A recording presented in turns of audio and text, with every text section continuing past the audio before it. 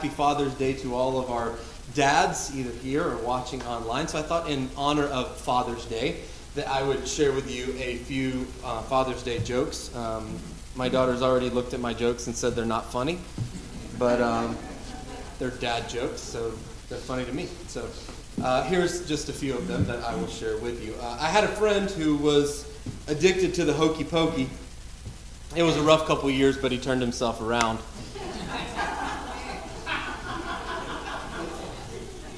Why don't they play poker in the jungle? Too many cheetahs, obviously. My buddy has two Dobermans. Their names are Rolex and Timex. They're watchdogs. How much did... Some of you, see, the dads are laughing hardest on this. How much did the pirate pay for his earrings? $1 an ear. I ate 4 cans of Alphabets. I was hungry yesterday. I ate 4 cans of Alphabet soup yesterday, and then I had the biggest vowel movement ever. That truly is a dad joke right there. And then the last one in honor of my father-in-law. Why do milking stools only have 3 legs? Because the cow has the udder. I didn't tell you they would be good. I just said they would be dad jokes. So there you go. You're quite welcome. But all joking aside, again, we do want to wish all of our dads happy Father's Day today. And thank you for all that you do and all that you are to us. And we just thank you. Of course, I also know that today, like Mother's Day, carries with it a mixture of emotions for a number of different reasons, both positive and negative. And so I recognize that not everyone's had the best experience. And I would say even though you may not have had the best dad, that just because you didn't get it doesn't mean you can't give it. And I know a lot of dads who didn't have the best of dads, but are fantastic dads. And so I thank you to all of those. But I also hope that you know this morning that regardless of what your earthly father was like, both either positive or negative, that most importantly, you have a heavenly Father who loves you and cares for you. And I hope that you know that, regardless of whether you are a dad or mom or wherever you fall on the spectrum. But that being said, I think most dads would agree that while being a dad is one of the hardest things in life, it is also one of the best and most worthwhile things that you will ever do. I love being a dad. I love the fact that God has given me the opportunity and the blessing and the responsibility of being a dad to my 2 amazing children. I love that He's given me a family, and I'm thankful for that. But you know who else loves being a dad? It is God. God loves being, our Heavenly Father loves being a dad. In fact, being a father was His idea. And some 4,000 years ago, a guy by the name of Abraham wanted to be a dad as well. And we're going to spend some time talking about Abraham this morning. And yet for a long time in his life, that didn't happen. Basically, Abraham and his wife Sarah were childless for the first majority and the vast majority of their life. At 75 years old, he gets this promise from God. God comes to him and says, I'm going to give you a child. I'm going to give you a son. And then through you, I'm going to raise up a great nation. Through him, I'm going to raise up a great nation. But it's still another 25 years before that promise comes to fruition. Abraham is 100 years old when his son Isaac is born. And the whole time, Abraham is having to trust in God and walk with God. Now, there are certainly some bumps along the road because nobody walks with God perfectly. But he must have done something right, because Abraham is listed in what is basically known as the Hall of Faith. We kind of term it the Hall of Faith in Hebrews chapter 11. These great men and women of faith that are recorded in Scripture. And here's what the Hebrew writer talks about. Starting in verse 1, it says, Now faith is confidence in what we hope for, and assurance about what we do not see.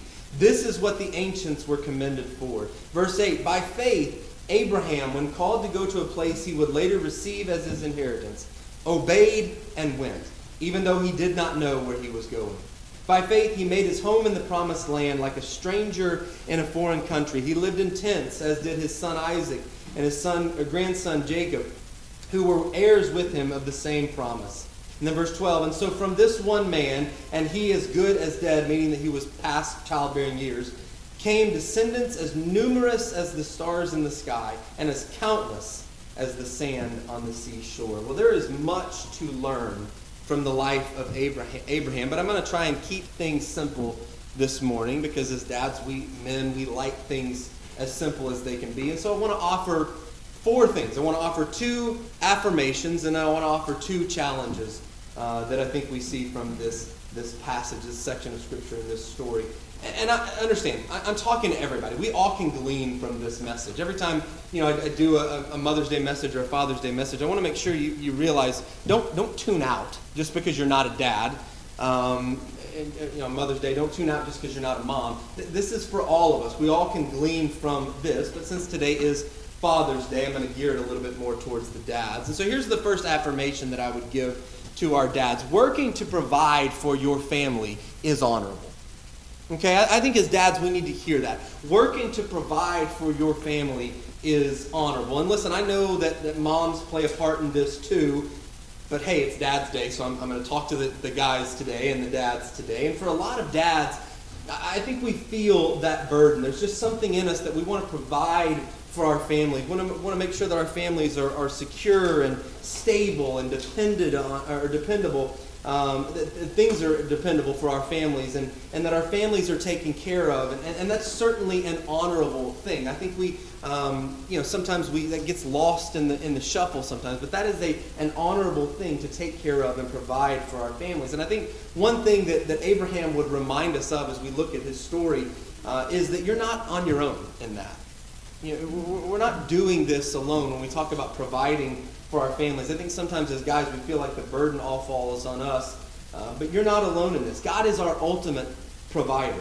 God provided for Abraham, allowing Abraham to provide for his family and for his son Isaac. And for us as dads, we have all these hopes and dreams for our kids, and we want to do all that we can to make those hopes and dreams a reality. And I just want to affirm dads in that, because working to provide for your family is an honorable thing. And I hope you remember that. And so keep up the good work. But providing is more than financial. Providing for your family is more than financial, right? It's also relational and emotional and spiritual. And so here's the second affirmation that I'm going to give you and just spend a little bit of time on just this morning. And it's this: making time for your family is vital.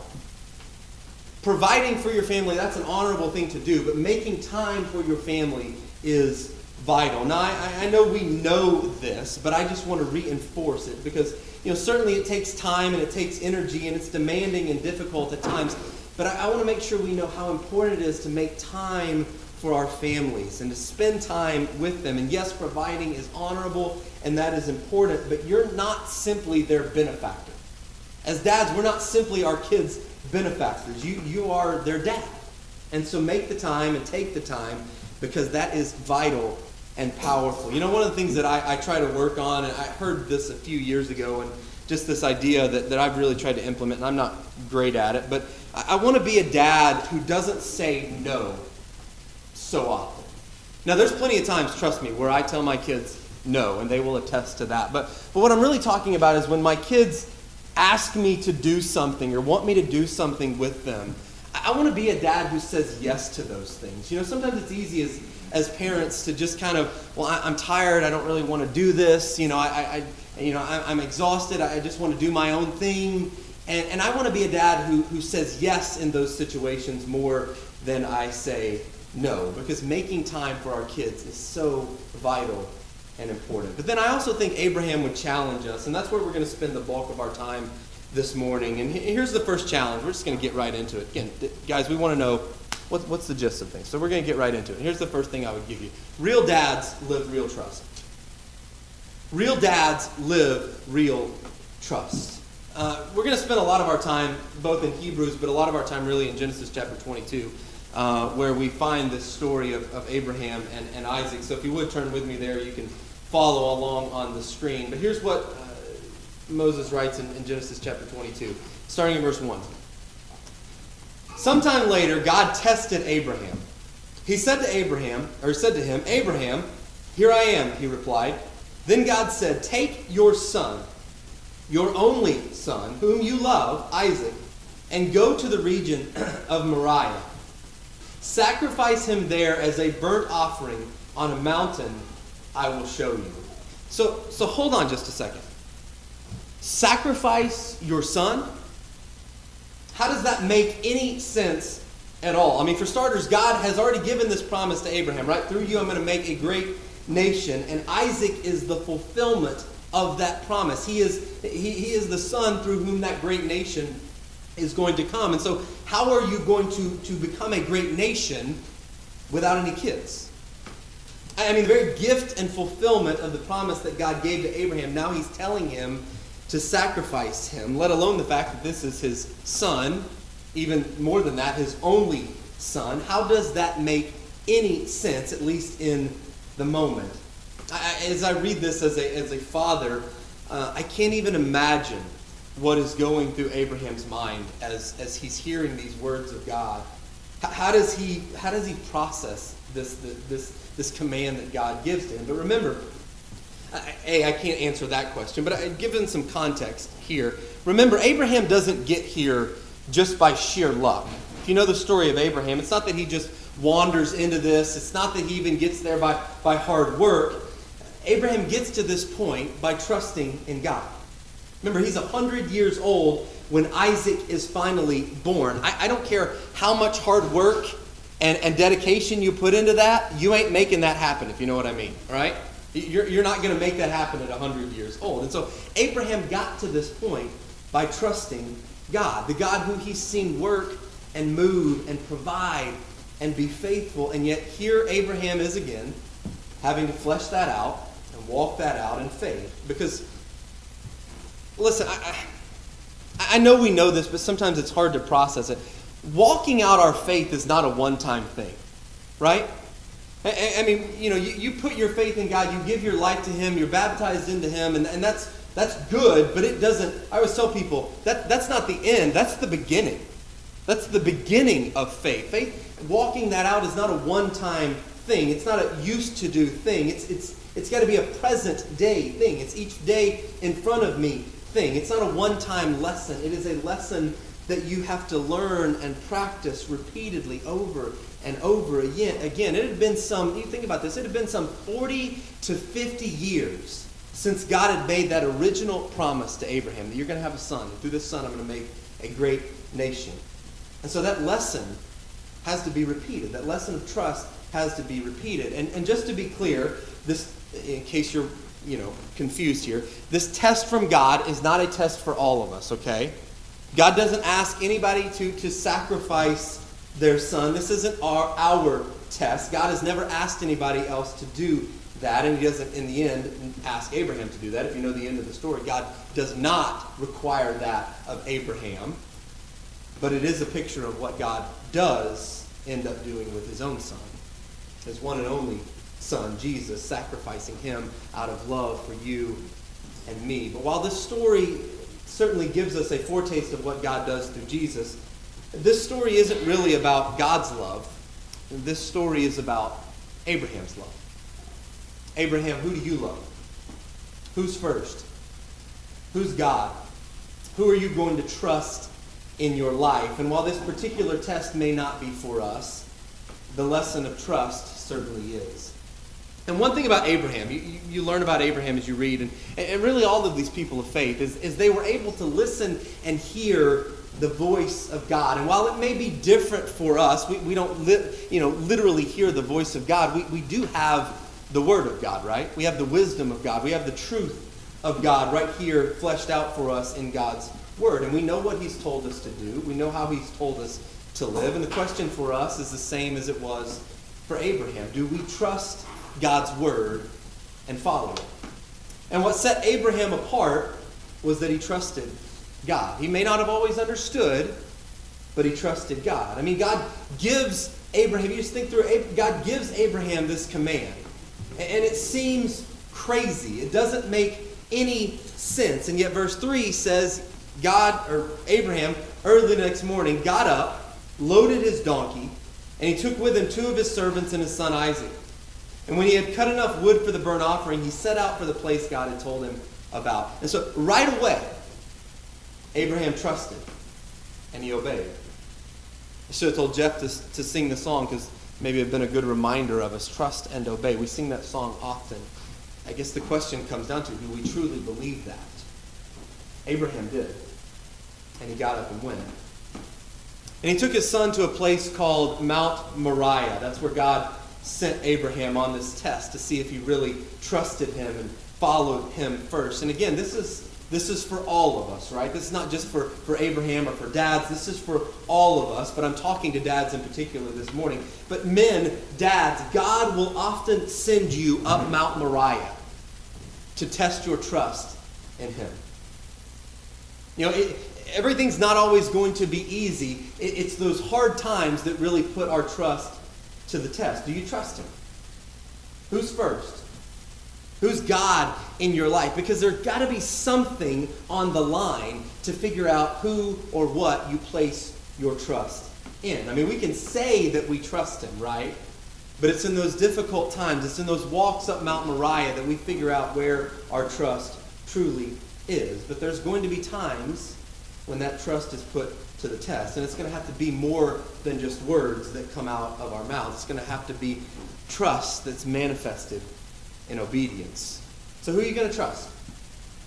Who's going to be first in your life? Real dads live real trust. I love what author John Maxwell says. He says, everything worthwhile is uphill.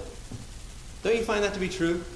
I mean, everything that's really worthwhile takes some work.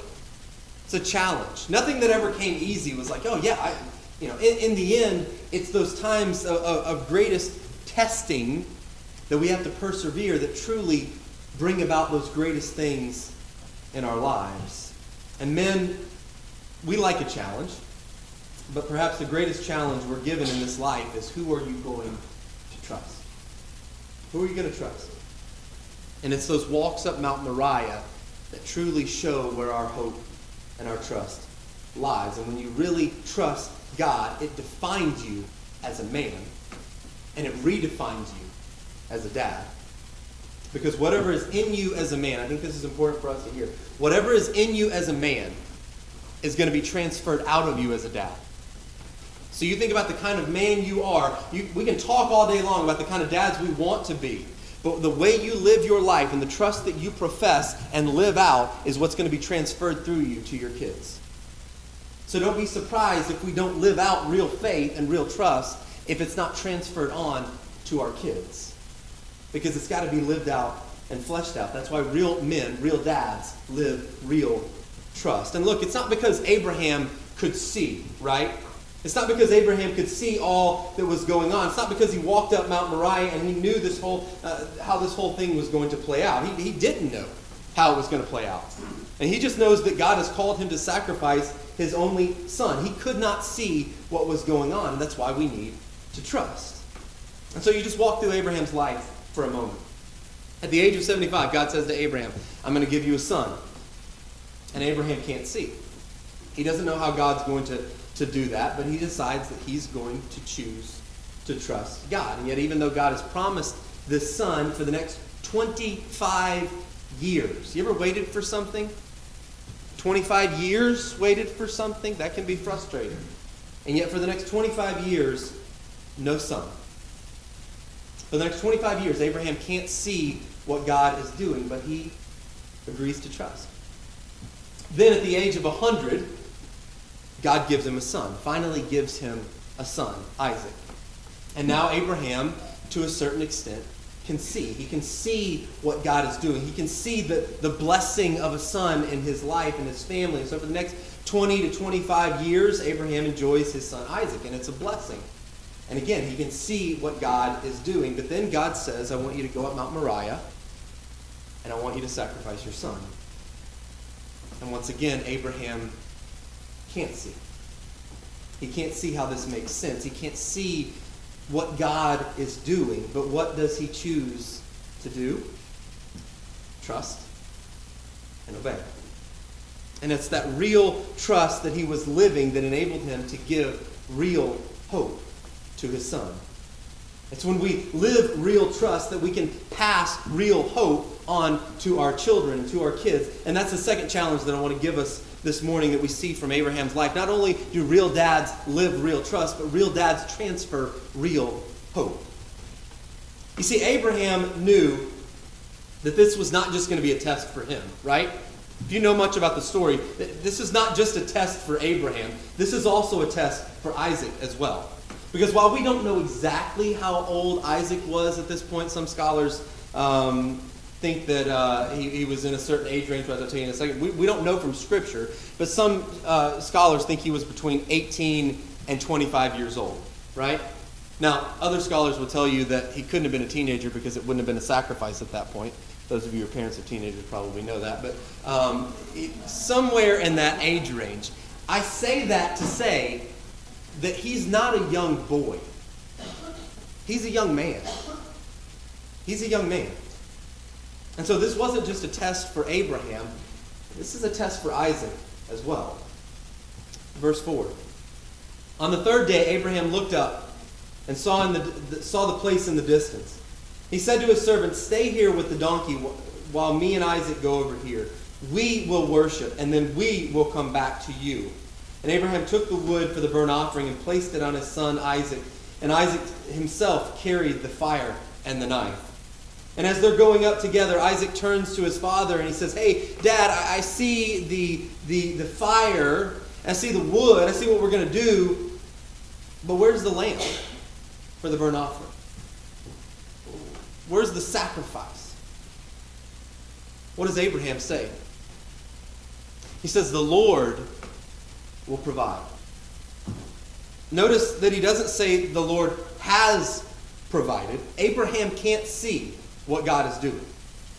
Abraham doesn't know how this is going to play out, nor does Isaac for that matter, which probably a little bit easier. I don't know. What's easier even? Think about those two situations, right? You think, well, Abraham doesn't know, putting Isaac in a tough spot. Imagine the spot that Abraham is in.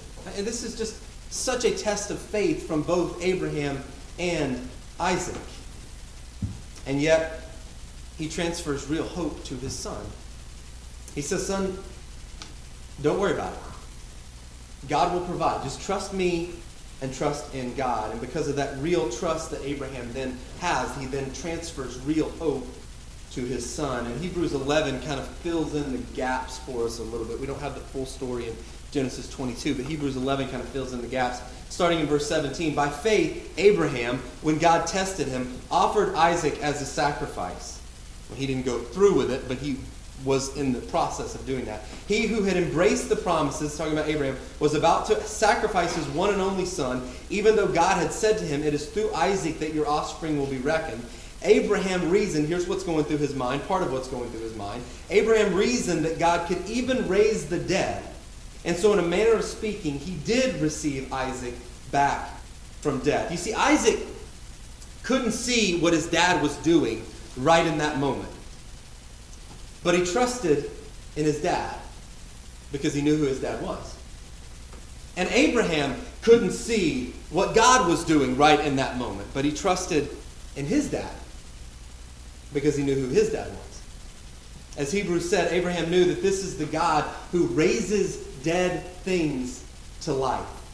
He knew that this is the God who can take dead dreams and things that have fallen apart and things that don't work and things that don't come together, and he can raise those things to new life. And Abraham knew this because his very son Isaac was a living example of just that. That God could take something dead, like Abraham and Sarah's physical bodies, their capacity to reproduce and have children at the age of 100. That's dead. That's not happening, right? And yet God gave them this miracle child, Isaac, demonstrating that he can take dead things and raise them to life. Abraham didn't know how God was going to solve this dilemma of Isaac being the promised son, and yet Abraham called to sacrifice him. How is this going to work out? He doesn't know, but he says, "Okay, well, I don't know. I don't understand. I don't know how God's going to work it out. But I do know what he's capable of. I know he's capable of bringing dead things to life. And so even if I do offer Isaac, God can raise him from the dead. I believe that he can do that. Now, ultimately, God doesn't have Abraham do that because he stops Abraham before he goes through with it. And so he says to Abraham, now I know that you fear me, that you love me, that I'm first in your life because you didn't withhold from me your only son. And as Abraham looks up, he sees a ram caught in the thicket. And so he goes over, he takes the ram, and he ends up sacrificing that instead of Isaac. And so Abraham called that, Scripture says, Abraham called that place, so fitting, right? The Lord will provide. And to this day, on the mountain, as it said, on the mountain of the Lord, it will be provided.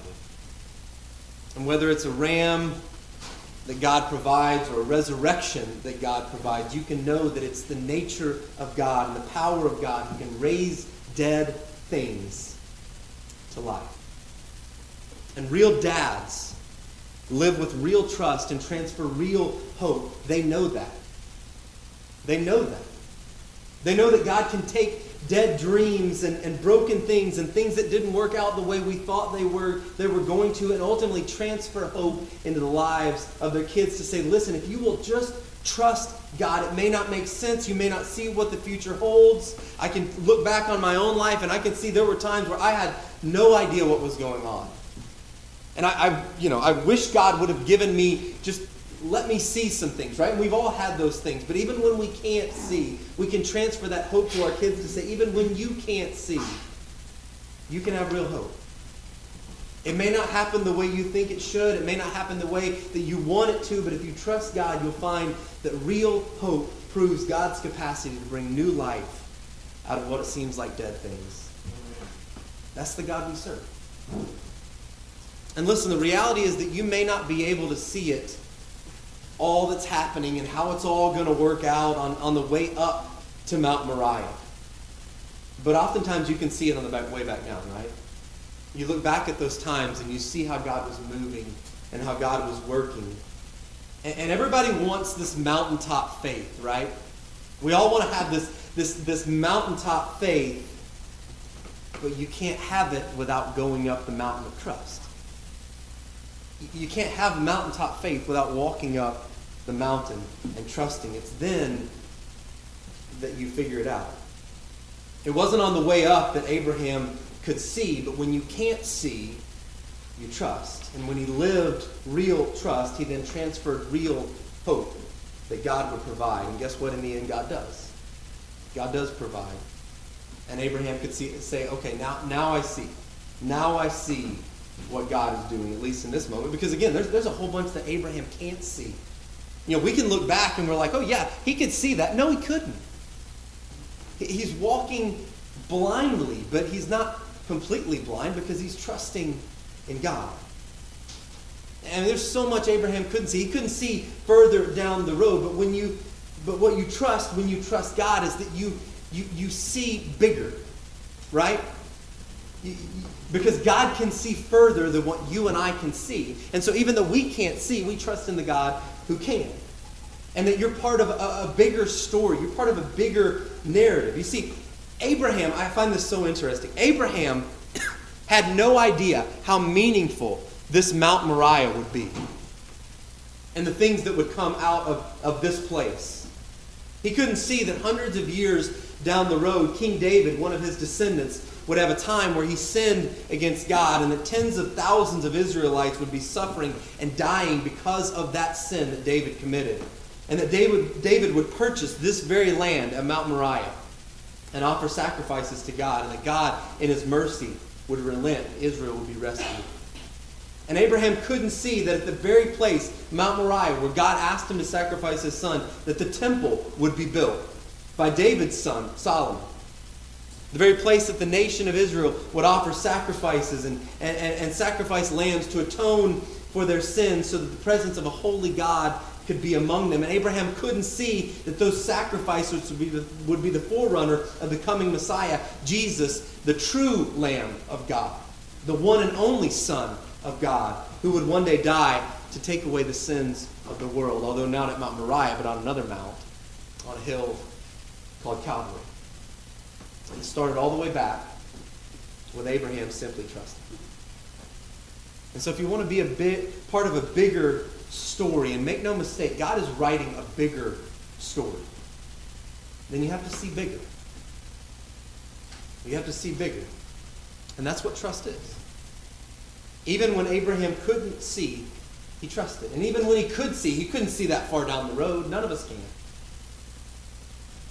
But if you want to be part of a bigger story, you have to choose to see bigger.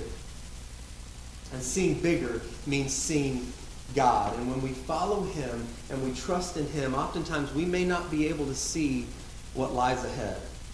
But that's okay. Because no matter what lies ahead, we can still see him.